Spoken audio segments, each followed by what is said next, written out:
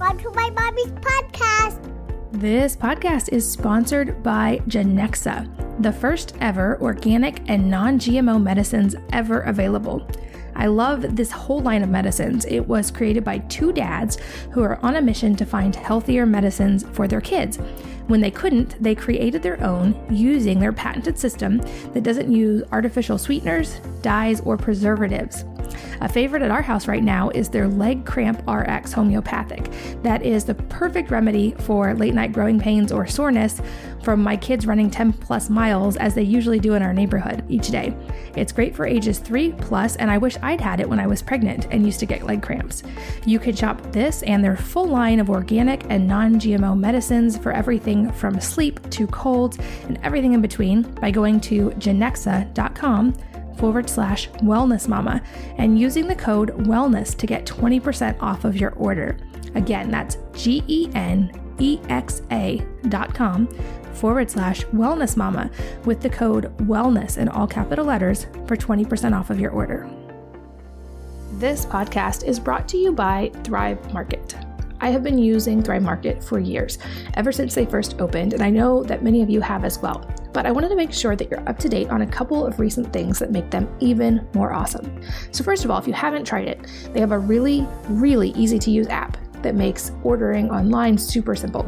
I use it all the time. You can download it at the link I'll tell you in a minute and use it to keep your online grocery list and to order whenever you need orders. Secondly, if you haven't noticed, they have a bunch of secret free gifts that are for members only.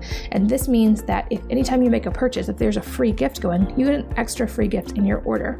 I often check back a few times a week, and they've had some of my favorite products as free gifts before. My strategy is I add everything to my cart in the app as I think of them, or as we run out, or as I make a shopping list.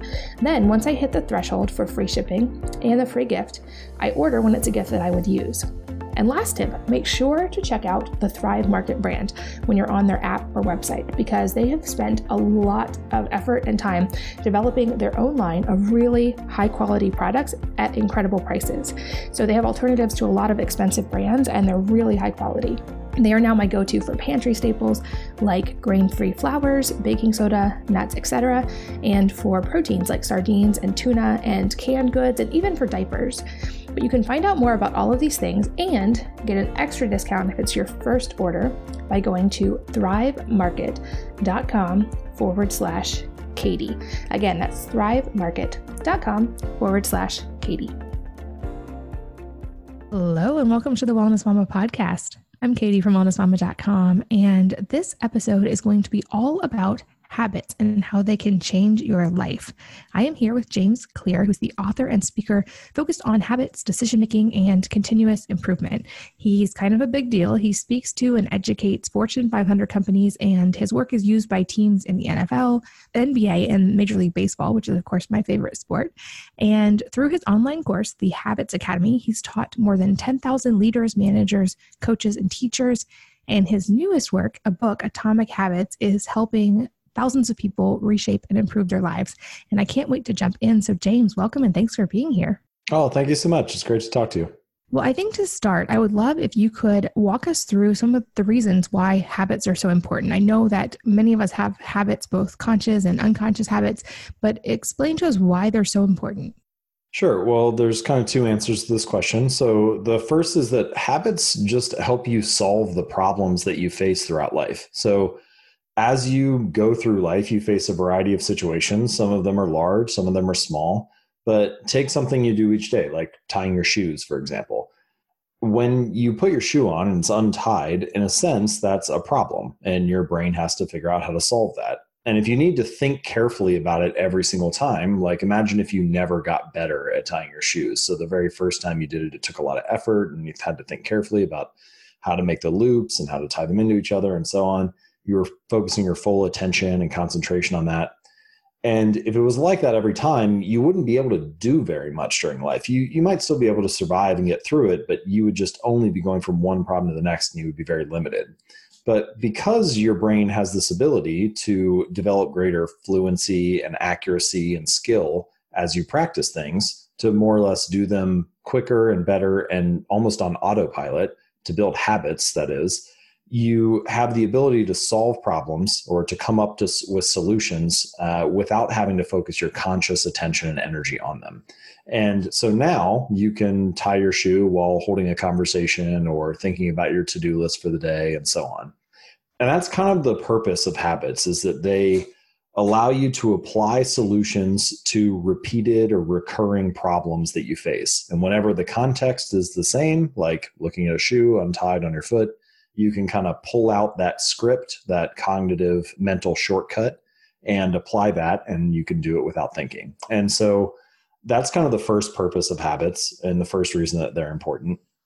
The second reason that they're important is less about the immediate impact, like tying your shoe or unplugging the toaster after each use or something like that, and more about the delayed or long-term impact that they have. And so this is where I like to refer to habits as the compound interest of self-improvement. And the reason I use that phrase is that the same way that money multiplies through compound interest, the effects of your habits multiply as you repeat them over time. So, early on, if you're saving for retirement, you don't really see a whole lot. You're kind of socking money away, but the curve is basically flat. You kind of feel like you're stuck on this plateau. It's only 10 or 20 or 30 years later that you kind of get to this hockey stick portion of the curve where, your accumulation savings goes up significantly. And this is a hallmark of any compounding process, which is the greatest returns are delayed. And habits are not exactly like that, but the process of building habits is very similar to that, in the sense that the difference between making a choice that's 1% better or 1% worse, slightly good versus slightly bad, on any given day is pretty insignificant. Like the difference between studying Spanish for an hour today or not studying at all is basically nothing. Like you haven't learned the language either way. And the difference between eating a burger and fries for lunch or eating a salad, again, is basically nothing. Your body looks basically the same in the mirror at the end of the night. The scale hasn't really changed. But if you repeat those habits for 2 or 5 or 10 years, then you get to very different results. And so habits are crucial because you can make these choices that are 1% better or 1% worse, but you end up in a very different place in the long run. And so in a sense, time magnifies whatever you feed it. If you feed it good habits and get 1% better each day, then time becomes your ally. And if you feed it bad habits and get 1% worse each day, then time becomes your enemy. And one of the purposes of writing Atomic Habits and kind of what I hope to achieve with the book was to give people a framework and a simple system that they could use so that you can make sure your habits are compounding for you rather than against you. Yeah, I love that. And I want to go deeper on that because I feel like for a lot of us, at least speaking for myself, we have a lot of habits that we've probably never really evaluated, whether they're good, bad, or completely indifferent. So take us through that system a little bit. How do you get people to work through, are habits beneficial? Are they not? And how to even identify those? Yeah, that's a good question. So first of all, from a high level, all habits serve you in some way. Even the bad ones, they provide something for you. But a good way to distinguish between what is a good habit or a bad habit, what is a productive habit or an unproductive habit, is by the ultimate outcome that it provides and not the immediate way that it serves you. So for example, you can think of pretty much every behavior as producing multiple outcomes across time. Like the immediate outcome of eating a cookie, for example, is pretty favorable. It's sweet, it's sugary, it's tasty, you enjoy it. But the ultimate outcome, if you repeat that habit for weeks or months or years, might be unfavorable or unhealthy. For good habits, in many cases, it's the reverse. Like the immediate outcome of going to the gym is that it requires some effort and energy, a little bit of sacrifice, you sweat, you have to work hard. But the ultimate outcome, if you repeat that for weeks or months or years, is favorable. And so a lot of the battle of building good habits and breaking bad ones is about figuring out how to take those long-term consequences of your bad habits and pull those into the present moment so you feel a little bit of the pain right now, and the long-term rewards or benefits of your good habits and pull those into the present moment so it feels good right now and you have a reason to repeat it. So that's just about the distinguishing between like what is a good habit, what is a bad habit, what do we even mean when we say that? Now, as you mentioned, many people are not aware of their habits to start with. This is kind of a hallmark of habits. Once a habit is formed, you can do it more or less without thinking. And because you can do something or apply a solution on autopilot, you aren't even really aware of it half the time. And this is why I recommend using what I call the habit scorecard, just kind of as a first step or a simple way to start to get a handle on what your habits are and whether they're benefiting you or not. So habit scorecard is pretty simple. You start at the beginning of your day and just write down in as much granularity and detail as you can each behavior that you perform. And then you assign a plus sign to it if it's a positive habit, and minus sign if it's negative, or just an equal sign if you think it's fairly neutral. So for example, you might say, I wake up, I turn off my alarm, I check my phone, I get out of bed, I make the bed, I go to the bathroom, take a shower, get on the scale, brush my teeth, get dressed, so on. And you go all the way through your day as detailed as you can. And once you have that list, you kind of are suddenly aware of all these things that you're doing that often you just don't even think about. And then if you look at that list and you say, okay, I wake up, that's fine, that's positive or neutral. I turn off my alarm, that's fine. I check Instagram. Should I be checking Instagram before I get out of bed? Well, probably not. That might be a negative habit. Then you get out, you make your bed, that's positive, and so on. You go through your day. And the point of this exercise is not really to change anything right away. It's not to judge yourself for your faults or to praise yourself for your good habits. It's really just to get a handle on where you actually are, to become aware of what's actually going on a day-to-day basis. And once you've done that, this is a fairly simple exercise. You could certainly do it in a half hour or less, maybe even 10 minutes or less, depending on how detailed you wanted to get. But those 10 minutes are pretty well spent, because now suddenly you have an honest conversation with yourself about what am I doing each day and are those things benefiting me? And then once you know that, you have a lot of choices on where to go and how to shape and improve your habits. That makes sense. And I want to call out an elephant in the room and have you address it early on, because there is this perception that you can never truly break a bad habit, or that's a very difficult thing to do. And then there's a million theories of how long that takes and if it's even, long-term possible. So let's go through that a little bit right now. Is it possible actually to break a bad habit?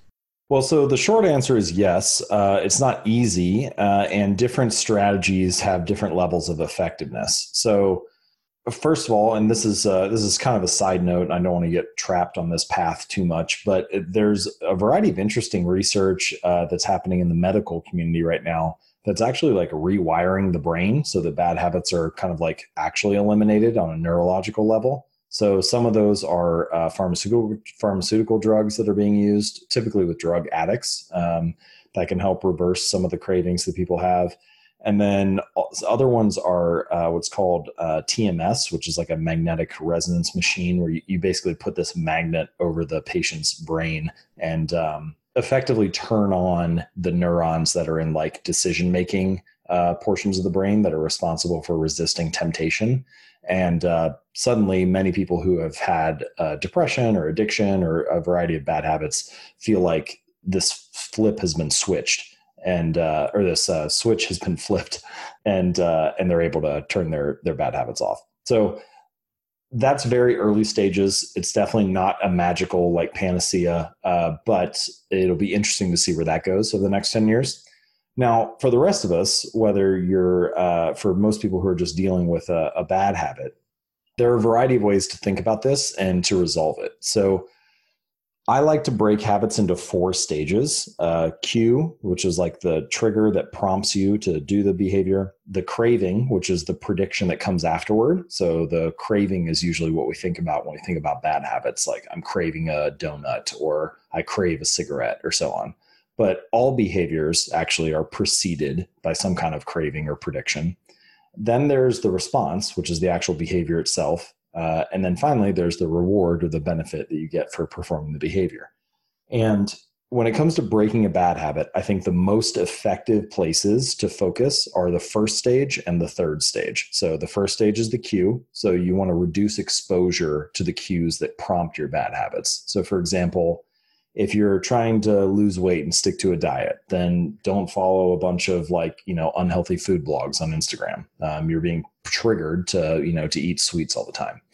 If you want to spend less money on electronics, then don't follow YouTubers who do like unboxing videos or the latest tech review blog. Same thing. You're kind of being prompted to do the thing you're trying to resist. Common examples like don't keep sweets in the house, or if you feel like you watch too much television or spend too much time on Netflix, then you just look at the living room. Where do all the couches and chairs face? They all face the TV. And so you could put your television inside like a wall unit or a cabinet and have it behind doors so you're less likely to see it. But the point of all those examples is to reduce exposure to the cue that prompts a bad habit. Then the second option that you have is to increase the friction associated with the habits. This is that third step about the response. And the more difficult it becomes, the more friction there is associated with the behavior, the more likely you are to avoid it. So, for example, if you are smoking and there's a pack of cigarettes on the table and you're trying to quit, well, that's going to be really hard because it's very low friction. The cigarette's right there. Whereas if you're in a cabin and there are no cigarettes around and the closest one is 30 miles away at a gas station like that, there's a lot of friction there, and it might be easier to sit with that craving and let it pass. So those two options, increasing friction and reducing exposure, are two of the most effective ways to break a bad habit. That makes perfect sense. And it's a good segue. You touched on it a little bit, but lead into my next question, which is just how important is our environment when it comes to habits? Because that almost goes back to even the age-old question with kids of nature versus nurture and how much is built in and how much is dictated by our environment. But from an adult perspective, when we're trying to change our habits, how much does the environment really come into play? Yeah, it's a huge factor. So I like to divide the environment into two sections. So the first is the physical environment. So like the things that are on your kitchen counter at home or in your living room or on your desk at work, and the social environment. So the people that surround you and the people you hang out with. And I'll talk about the physical environment first. And if you'd like to talk more about social, we can come back to that. But I gave the example of like a living room and, all the couches and chairs facing the television. So that physical environment is shaping the habit of watching TV. Now, this can work for you as well as against you. So, for example, when I wanted to build the habit of flossing, I realized that I brushed my teeth twice a day, but I wasn't flossing consistently. And when I looked at that habit and tried to figure out what the issue was, I realized one of the problems is that the floss was hidden away in a drawer in the bathroom and I just wouldn't see it. And so I bought a little bowl and I put it right next to my toothbrush, and then I put the floss in the bowl. And now whenever I brush my teeth, I put the toothbrush down, pick the floss up, floss right away. Now I do it twice a day. I don't even think about it. And I basically, the only thing I needed to do to build that habit was to change the environment so that the cue of my good habit was more obvious. It was right there. Same thing when I wanted to eat more fruit. We used to buy apples and put them in the crisper in the bottom of the fridge, and they would be tucked down there, and I would forget they were in there, and they would go bad after like 2 weeks, and then I would have to throw them away and be annoyed, wasting food and wasting money and so on. So again, I just bought like a display bowl and put them right in the middle of the counter and then had the apples there. And now I'll eat them in 2 days or 3 days and they're, gone right away. And that again was just, that habit was mostly just a change in what was obvious or available, what was visible in the environment. And so this is one of the key ways that physical environment can shape your habits, is by making it obvious what to do and where to do it. The second thing that I'll add to this that can be an important caveat for building good habits is your current habits, over time, they become tied to a particular context. And so, for example, for one person coming into the context of their living room and their couch, the couch might be the place where they sit down and read for an hour each night. For another person, the couch might be a place where they sit down and watch their favorite TV show and eat a bowl of ice cream. And the habits become tied to that context overall.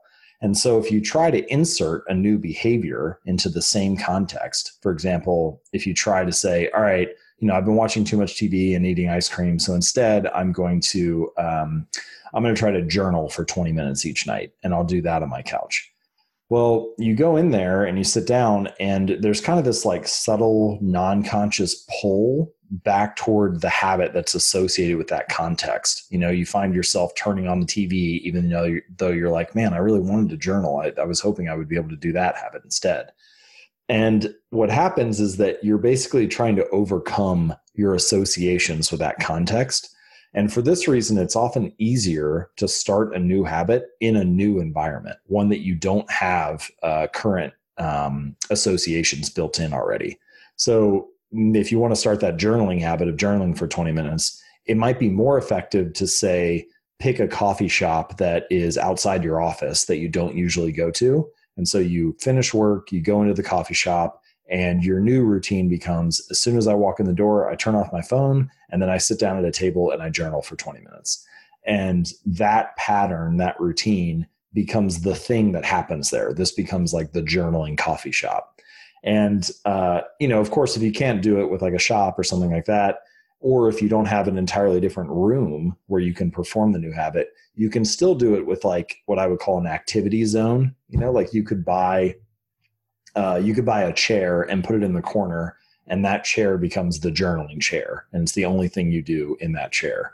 But my point here, the overall point, is that your environment, one, shapes your behavior by prompting you to do certain things. And two, over time, that context becomes associated with certain habits. And so it's often easier to build a new habit in a new context rather than trying to overpower the associations that you already have with your current context. And if you employ those two strategies, then you'll often find that your physical environment can kind of nudge you in the right direction. That makes sense. And another thing I'd love for you to kind of put to rest is the great debate on how long does it actually take to form a habit? Because I know I've read at least probably 6 different theories online of how long it truly takes to create a habit. So what's your take on that? Yeah. So this is one of the most common questions that I get. You'll see all kinds of things, right? You'll see 21 days, 30 days, 66 days. There was one study that showed that on average, it took about 66 days to build a habit. Even within that study, the range was quite wide. So something simple like drinking a glass of water at lunch each day would take, a couple weeks. Something really complicated like going for a run after work every day might take 7 or 8 months. But the range was very wide. Now, as a general rule, thinking, oh, this is going to take me a few months to build a habit, that's fine, I think. Like you should be not focused on, oh, let me just do this for 21 days and then I'll be done. But there's kind of a larger problem with that question, which is the implicit assumption behind the question, how long does it take to build a habit? Is, well, how long until I can stop working, or how long until it's easy, or how long until I don't have to try anymore? And the honest answer to that question is forever, because if you stop working on a habit, if you stop doing it, it's no longer a habit. And so I think we need a shift from seeing this as like habits are not a life, like a finish line to cross. Habits are a lifestyle to be lived. And if you view it as a lifestyle, then you start to see the reason to pick a 1% change or a small improvement, something you can actually stick with in the long run, because you're really looking for something that's sustainable and that can be reliably done day in and day out for the rest of your life, or for as long as you want to do it. So that's the first piece. The second answer to that question, though, is that there really isn't anything about time passing that makes a habit stick. What makes a habit stick is the number of times that you have done it. Like you could do 30 days could pass and you could do a habit once, a behavior once, or you could do it 1,000 times. And, think about the habit of pulling out your smartphone. How many days did it take you to build that habit? Probably not that many. I mean, the average adult pulls their smartphone out over 150 times a day. So if you're doing something that many times, if you're performing that many repetitions, then you often find that the habit sticks much faster. And that, I think, is another lesson or another deeper insight about how habits work and what's important, which is that it's not really about the time. It's more about putting in your reps. And once you realize that, you can maybe release a little bit of the tension or a little bit of the worry about, oh, like, have I done this for 30 days or something like that? And stop worrying about the time that has elapsed and start focusing more on the work that has been done and on how can I put my reps in today? Because if you put your reps in today and you show up tomorrow and you do the same, before you know it, you will have a habit that's been formed.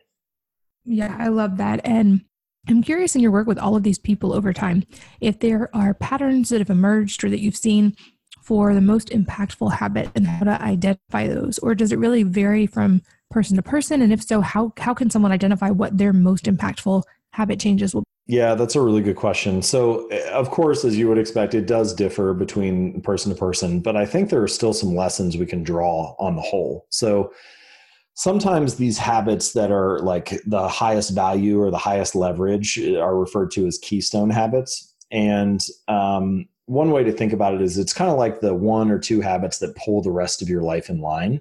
So for me personally, weightlifting is a great example. Like I go to the gym and I work out, and yes, I get the benefits of exercise, but it also does like all of these secondary things.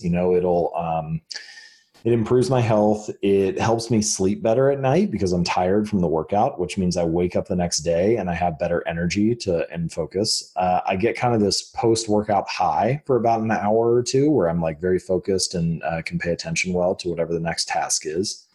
I tend to eat better when I work out, which is interesting because like you could say, well, you worked out, maybe you could just like let it slip a little bit, but it ends up making me think like, oh, I don't want to waste it. And so I end up eating healthier. And at no point was I trying to build better sleep habits or nutrition habits or focus habits or energy habits, but all of those things kind of like came as a natural side effect of this one keystone habit of working out. Some other common keystone habits that you'll hear people talk about for performers, whether it's athletes or comedians or musicians, visualization is a common keystone habit that, if they visualize how the performance is going to go, then they find that they kind of get off on the right foot and things get started better. Meditation is a common keystone habit that a lot of CEOs and executives will talk about. If they get their 10 minutes of meditation in the morning, then the rest of their day kind of seems to go more to plan, or they can handle the problems better. For a lot of creatives like writers and so on, going for a daily walk is often cited as a keystone habit where, if they get outside and get moving a little bit, then the creative juices kind of get flowing or they clarify their ideas. I think there's also just something in general to like, if you're stuck on a project or a problem, then changing the context, so like you're sitting in front of your computer for 4 hours and you don't seem to be making any progress, but then you step outside and go for a walk for 15 minutes and suddenly the answer comes to you.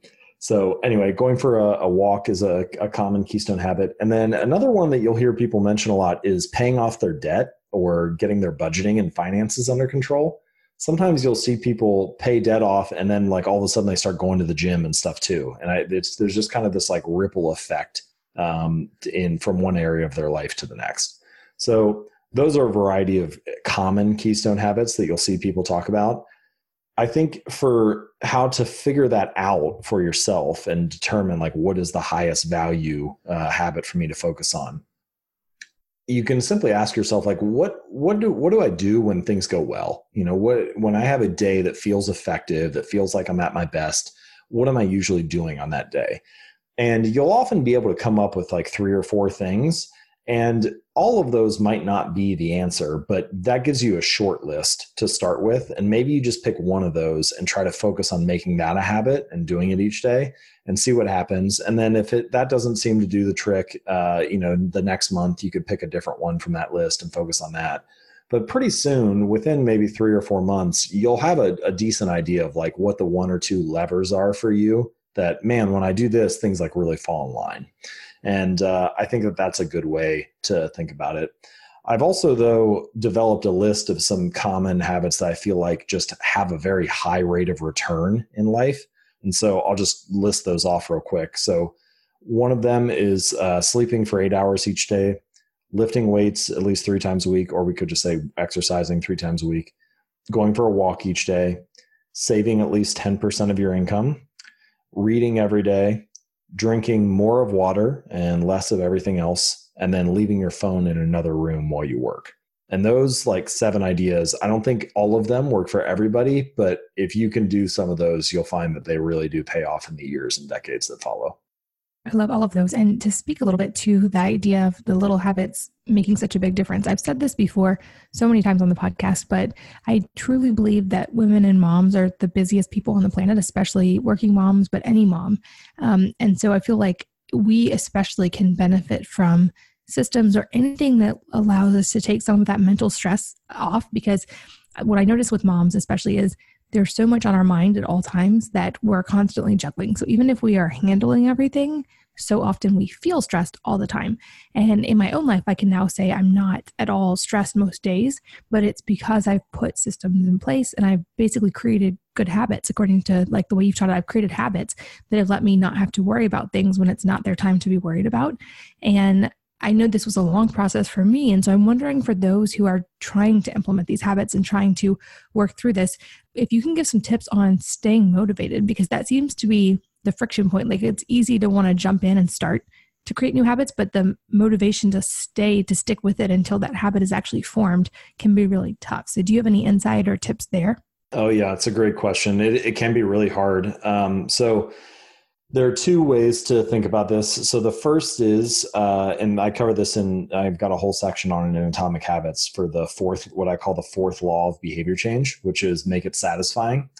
And this is just from a biological standpoint, and then I'll break it down into practical action steps. So biologically speaking, your brain wants to repeat things that feel good, that provide some type of satisfaction or enjoyment. So it's kind of like whenever the ending of a habit or a behavior or an experience is positive, it's like this little signal to your brain that says, hey, this felt good. You should do this again next time. And the key aspect there is it's really about the speed with which you feel satisfied. So for example, products are kind of a great example of this. Like common one is toothpaste. There's no reason that toothpaste has to taste minty. It doesn't make the toothpaste like more effective at cleaning your teeth. It could just be a paste or something. But the mint flavor makes it more satisfying, more enjoyable for you to brush your teeth and use that. And because it provides this immediate satisfaction, you're more likely to show up and use it again. More common example, a couple of years ago, BMW added this little feature to some of their cars where if you pressed on the accelerator, it would actually pump additional engine growl or engine noise into the speakers of the car. So it like sounded more satisfying, like you were accelerating more. Sounded more like a race car, I guess. And so the point there, those examples are ways of making an experience more immediately satisfying. And because it's more immediately satisfying, you want to repeat it again. All right, so that's how the process works in your brain for getting a habit to stick, for getting you to remain consistent. So how do we translate that into daily actions or habits? Well, a lot of the time, the habits that we're looking to perform are what I would call kind of habits of avoidance, like don't drink alcohol for 30 days, or don't spend money on Amazon, or go out to eat less and cook more meals at home. And the hard part about a lot of those habits is that when you're framing it in that way, you're only thinking about resisting something like not spending money or not going out to eat or not drinking. And it's inherently difficult for habits like that to feel satisfying because it feels like all you're doing is resisting temptation. So I think a more effective way to get habits to stick in the long run is to kind of flip that on its head and focus on a way to make it immediately satisfying in the moment. So for example, one of my readers, he and his wife wanted to eat out less and cook meals at home more. And so what they did was they opened up a savings account and they labeled it Trip to Europe. And then whenever they didn't go out to eat at a restaurant and stayed home to cook dinner instead, they would transfer $50 over to that account. So they still didn't get the satisfaction of going out to eat right away, but they were able to get the immediate satisfaction of seeing the savings account grow. And at the end of the year, they put the money toward their trip or whatever. And that's a good example of a way to add a little bit of immediate satisfaction to something that would otherwise feel like you're resisting. And again, when a behavior is immediately satisfying, you have a reason to repeat it again in the future. So that's the first answer, is try to find a way to make it immediately satisfying in the moment. And also, I should just say, oftentimes schools and teachers and kindergarten classrooms and so on will do this type of thing all the time, right? Like anytime the child does their like daily reading, they get like a reading star put on the chart or something like that. And that those rewards like that, whether they're stars on a chart or tokens or coins that go into an account, or seeing an actual savings account increase when you transfer the money over, those are all just ways of having like an immediate measurement that provides a little bit of satisfaction in the moment. So that's one way to keep yourself motivated in the long run. And I have a bunch of other examples about that in the book. The second thing, though, to consider is that as a habit becomes formed, as it gets built, we come to expect the outcome. We become used to it. It becomes normal. And when it's normal, we're more likely to get bored and less likely to stay engaged and stay focused on the task.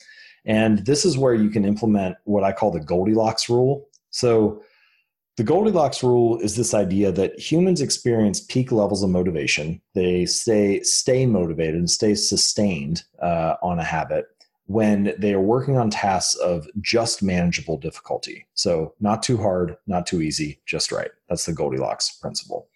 As an example, imagine that you're playing tennis and if you play tennis against like a professional, like Serena Williams or Roger Federer or somebody like that, it's going to get boring pretty quick because you're going to lose every point. On the other side, if you play tennis against like a 3-year-old, it might be cute for a second, but if you're actually trying to like play a real match, it's going to be boring really quick because you're going to win every point. But if you play against somebody who is your peer, who's your equal, you win a few points, they win a few points, you have a chance to win the match, but only if you really try. That's like the most motivating level because it's right on the edge of your ability. And what you find with many habits is that people fall into one of two traps. Either they start and they start doing the same thing and they never advance. So then it becomes so easy that they get bored with it and then they just give up. It just like fades away because it's boring. Or they advance too quickly. So like going to the gym is a classic example. You like go, you add maybe 5 pounds each time, and then you turn around like 8 weeks later and it's too hard and you're like, you feel frustrated because you're no longer making progress and so on. And they go up too quickly. And so then it gets boring because it feels like they're just failing every time. But what you want to do is try to live on that little razor's edge, on that perimeter of your ability. And if you're able to do that, where you're winning like at least 50% of the time, maybe even a little bit more than that, that's enough for you to stay motivated. And then you're still being challenged the other half of the time, and you have to stay focused. So scientists have quantified this, and they've found that it's about 4 to 5% beyond your current ability. Now, in daily life, it's really hard to know, how am I meditating 4% harder than I was yesterday, or am I writing 4% better than I was yesterday? It's challenging to know that, but I think still as like a guiding principle, or this idea of, okay, I've been doing this habit for a little while. How do I advance just a touch, right? Just a little bit more than what I was before, so that I'm being challenged still and have a reason to stay engaged and stay focused. And I think if you can combine those two answers, the Goldilocks rule and staying on the perimeter of your ability, and make it satisfying and finding ways to be satisfied immediately from the habit, then you've got two powerful strategies for making a habit stick and making it last in the long run.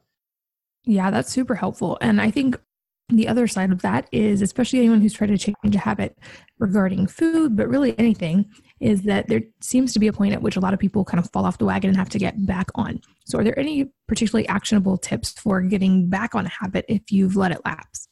Yeah, my favorite strategy for this is what I call never miss twice. So, I've been guilty of this just like everybody else. All habit streaks come to an end at some point. You like start a diet and you do it for 5 days. And then on the 6th day, your friends want to go to happy hour, or you binge eat a pizza or something. And usually we have this, for whatever reason, we have this tendency where we kind of fall into this all or nothing mindset. It's like, and then the negative self-talk starts. It's like, oh, see, I knew I was going to screw it up. I knew I wasn't meant to stick to this diet, or I must not have it, what it takes to be cut out for this or whatever. And instead, I like to remind myself, just never miss twice. I wish I hadn't binge ate, or I wish I hadn't, like skipped the meal and gone to that happy hour or whatever. But let me pour all my attention, energy, and focus into making sure the next meal is a healthy one. Or for me, it often happens as a writer. I write for the first 3 years that I wrote on jamesclear.com, I would write a new article every Monday and Thursday. And, if I missed on Monday, well, I wish that hadn't happened, but how do I pour all my attention into making sure I don't miss on Thursday? Never miss twice. And I think if you can employ that strategy, then you start to internalize something that's important to realize in the long run, which is it's almost never the first mistake that ruins you. It's like the spiral of repeated mistakes that follows. And if you can avoid that spiral, if you can get back on track as quick as possible, then you'll find that you start a new habit streak. And in the long run, that error or that slip up was just a blip on the radar. It doesn't really even mean anything. But the real key is embracing that idea of never miss twice and get back on track quickly. Yeah, I think that's such a great tip. And because you're right, it tends to go the other way. People are like, oh, I already messed up, so I'm just going to keep doing this until next Monday or until, the first of the month or until some future point at which they're going to get back on track, which only makes it then harder and harder and harder. This podcast is sponsored by Genexa, the first ever organic and non-GMO medicines ever available. I love this whole line of medicines. It was created by two dads who are on a mission to find healthier medicines for their kids.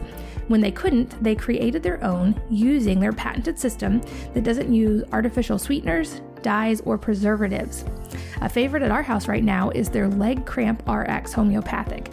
That is the perfect remedy for late night growing pains or soreness from my kids running 10 plus miles as they usually do in our neighborhood each day. It's great for ages 3+, and I wish I'd had it when I was pregnant and used to get leg cramps. You can shop this and their full line of organic and non-GMO medicines for everything from sleep to colds and everything in between by going to genexa.com/wellnessmama and using the code wellness to get 20% off of your order. Again, that's genexa.com/wellnessmama with the code wellness in all capital letters for 20% off of your order. This podcast is brought to you by Thrive Market. I have been using Thrive Market for years, ever since they first opened, and I know that many of you have as well. But I wanted to make sure that you're up to date on a couple of recent things that make them even more awesome. So first of all, if you haven't tried it, they have a really, really easy to use app that makes ordering online super simple. I use it all the time. You can download it at the link I'll tell you in a minute and use it to keep your online grocery list and to order whenever you need orders. Secondly, if you haven't noticed, they have a bunch of secret free gifts that are for members only. And this means that if anytime you make a purchase, if there's a free gift going, you get an extra free gift in your order. I often check back a few times a week, and they've had some of my favorite products as free gifts before. My strategy is I add everything to my cart in the app as I think of them or as we run out or as I make a shopping list. Then once I hit the threshold for free shipping and the free gift, I order when it's a gift that I would use.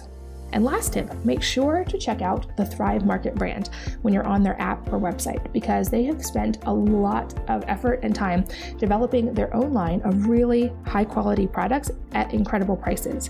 So they have alternatives to a lot of expensive brands, and they're really high quality. They are now my go-to for pantry staples like grain-free flours, baking soda, nuts, etc., and for proteins like sardines and tuna and canned goods, and even for diapers. But you can find out more about all of these things and get an extra discount if it's your first order by going to thrivemarket.com/Katie. Again, that's thrivemarket.com/Katie. Also, you brought up a good point in the book, and I'd love for you to go deeper on this about talent versus habits. And I would love if you could kind of elaborate on that and how much is it really talent and genes versus our effort and our habit? Yeah, so I haven't seen many people talk about this yet, but I think it's a really important area, and I'll also be interested to see how it advances over the next, in the coming years and decades, because I think there's a lot for us to learn in this as well. But so a lot of the time, people don't like to talk about genes because they naturally think genes are fixed, and you start to hear words like biological determinism or, oh, if it's all predetermined, then like, why try anyway? Why bother? But that's not actually, I think, the message that we should take away from this. So first of all, it's impossible. You cannot have genes that are outside of an environment. So the genes and the environment are always co-interacting. And the usefulness of a particular set of genes is determined by the environment that it's in or by the challenges that it faces. So, for example, if you're 7 feet tall, that's a very useful set of genes if you are on a basketball court and you want to dunk a basketball. But it's not very helpful at all if you're on a balance beam and you want to do like a cartwheel or gymnastics. And so in a sense, the set of genes of being 7 feet tall, the usefulness of them is highly determined by what environment or context you're in. And this is like fairly obvious to us when we talk about physical characteristics, but it's also true of psychological ones and of like our personality, for example. So I cover this again in more detail in the book, but the most robust measure of personality thus far is what's called the Big Five, and it maps personality onto 5 different spectrums. And so the most common one that most people are familiar with is one of the spectrums is introversion on one side and extroversion on the other. And there are other ones like conscientiousness or agreeableness and so on. But where you fall on that spectrum has been linked to your genes. So there's some genetic underpinning for these personality traits. And whatever set of personality traits that you have may influence which habits you find more attractive or interesting. For example, someone who is high in agreeableness is the kind of person that is warm and considerate and kind. And you might imagine if somebody has genes that predispose them to being warm and considerate and kind, then they might find it easier to build a habit of like writing thank you notes, for example, or to build the habit of like getting friends together to hang out on the weekend or something like that. And someone who's low in that particular category or spectrum might struggle with some of those habits. So in that sense, understanding yourself at a more genetic level might help you realize which habits you're primed for and which ones you might need more help with. But the second thing that it does is that it can help inform your strategy. In other words, it can tell you where you might need to apply more effort or which strategy might be more useful for you based on what comes naturally and what doesn't. So for example, if someone is like low on conscientiousness, then they tend to be less orderly or less organized. Well, if you're the type of person who isn't very orderly and organized, then you're probably less likely to like just remember to do it or to make a to-do list or something like that. And you might benefit more from some of the environment design strategies, which I talk about in chapter 6 and 12. And we talked a little bit more about it during this conversation as well. Because being in an environment that reminds you to do it, or being in an environment that nudges you in the particular direction is helpful if you have that kind of personality where you're more prone to be spontaneous or chaotic or just kind of like doing stuff, on a whim. And so having a structured environment could be more helpful for you because you're less likely to just remember to do it. So there are a variety of ideas there, and I haven't really been able to tease out all of them, but I think there's definitely some insight there in like understanding yourself and your personality and what genes are predisposing you toward. But your genes don't predetermine what you can accomplish or what you're going to do. They simply determine your areas of opportunity, basically how high your ceiling is in a particular area. Now, whether you capitalize on that is determined by how much work you put in and what you're spending your time on. So the punchline of that section is that genes do not tell us not to work hard, that it's just all predetermined and there's no reason to try. Instead, they tell us where to work hard. They don't eliminate the need for strategy. They inform our strategy. And by understanding yourself at a deeper level, you can more accurately determine how to approach your habits and which ones to focus on. I love that. And I think another point that you make so well in the book is, like you mentioned in the beginning, the value of those little tiny changes that add up over time, because I think the temptation can often be, especially around New Year's or any time, but the idea of I'm going to make these massive changes and I'm going to stick to them all at once and my whole life is going to be different. And you make a really compelling case for actually you're more likely to make those changes if they're small and consistent versus these massive changes all at once. So can you speak to that? Like give people kind of some insight there on how small can a change be and still be a very useful long-term habit? Well, so I like to recommend people employ what I call the 2-minute rule. And the 2-minute rule is basically, it just says, take whatever habit you're trying to build and scale it down to just the first 2 minutes. So read 30 books a year becomes read one page, or do yoga 4 days a week becomes take out your yoga mat, or go for a run becomes put on your running shoes. And this sounds like kind of silly to people sometimes because they're like, well, I know the real goal is to actually run each day. It's not to put on my running shoes. So like, why would I bother doing that? But if you feel that way, then I would encourage you to actually limit yourself to just the first 2 minutes. And I have my favorite story of this. I have a reader who ended up losing over 100 pounds. And the way that he did it, or one of the things that he did, was he went to the gym each day, but he didn't allow himself to stay for longer than 5 minutes. So he would drive to the gym, get out, do like half an exercise, get back in his car, drive home. And it sounds silly to people at first, but what you realize after you think about it a little bit more is that he was mastering the art of showing up. And this is a crucial, fundamental thing that all habits have to go through for you to actually get to where you want to go, for you to achieve this, whatever this big ambitious thing is that you ultimately want to get to. The core lesson is that a habit must be established before it can be improved.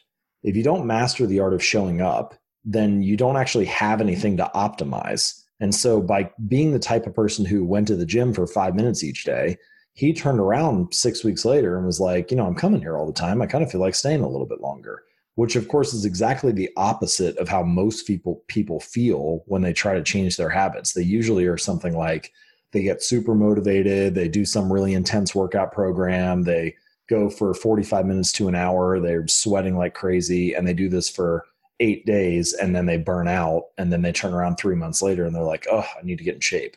But by taking it from the complete opposite side of the spectrum, by mastering the art of showing up, by scaling it down to just the first 2 minutes or less, you can become the type of person who does that each day or who shows up each day.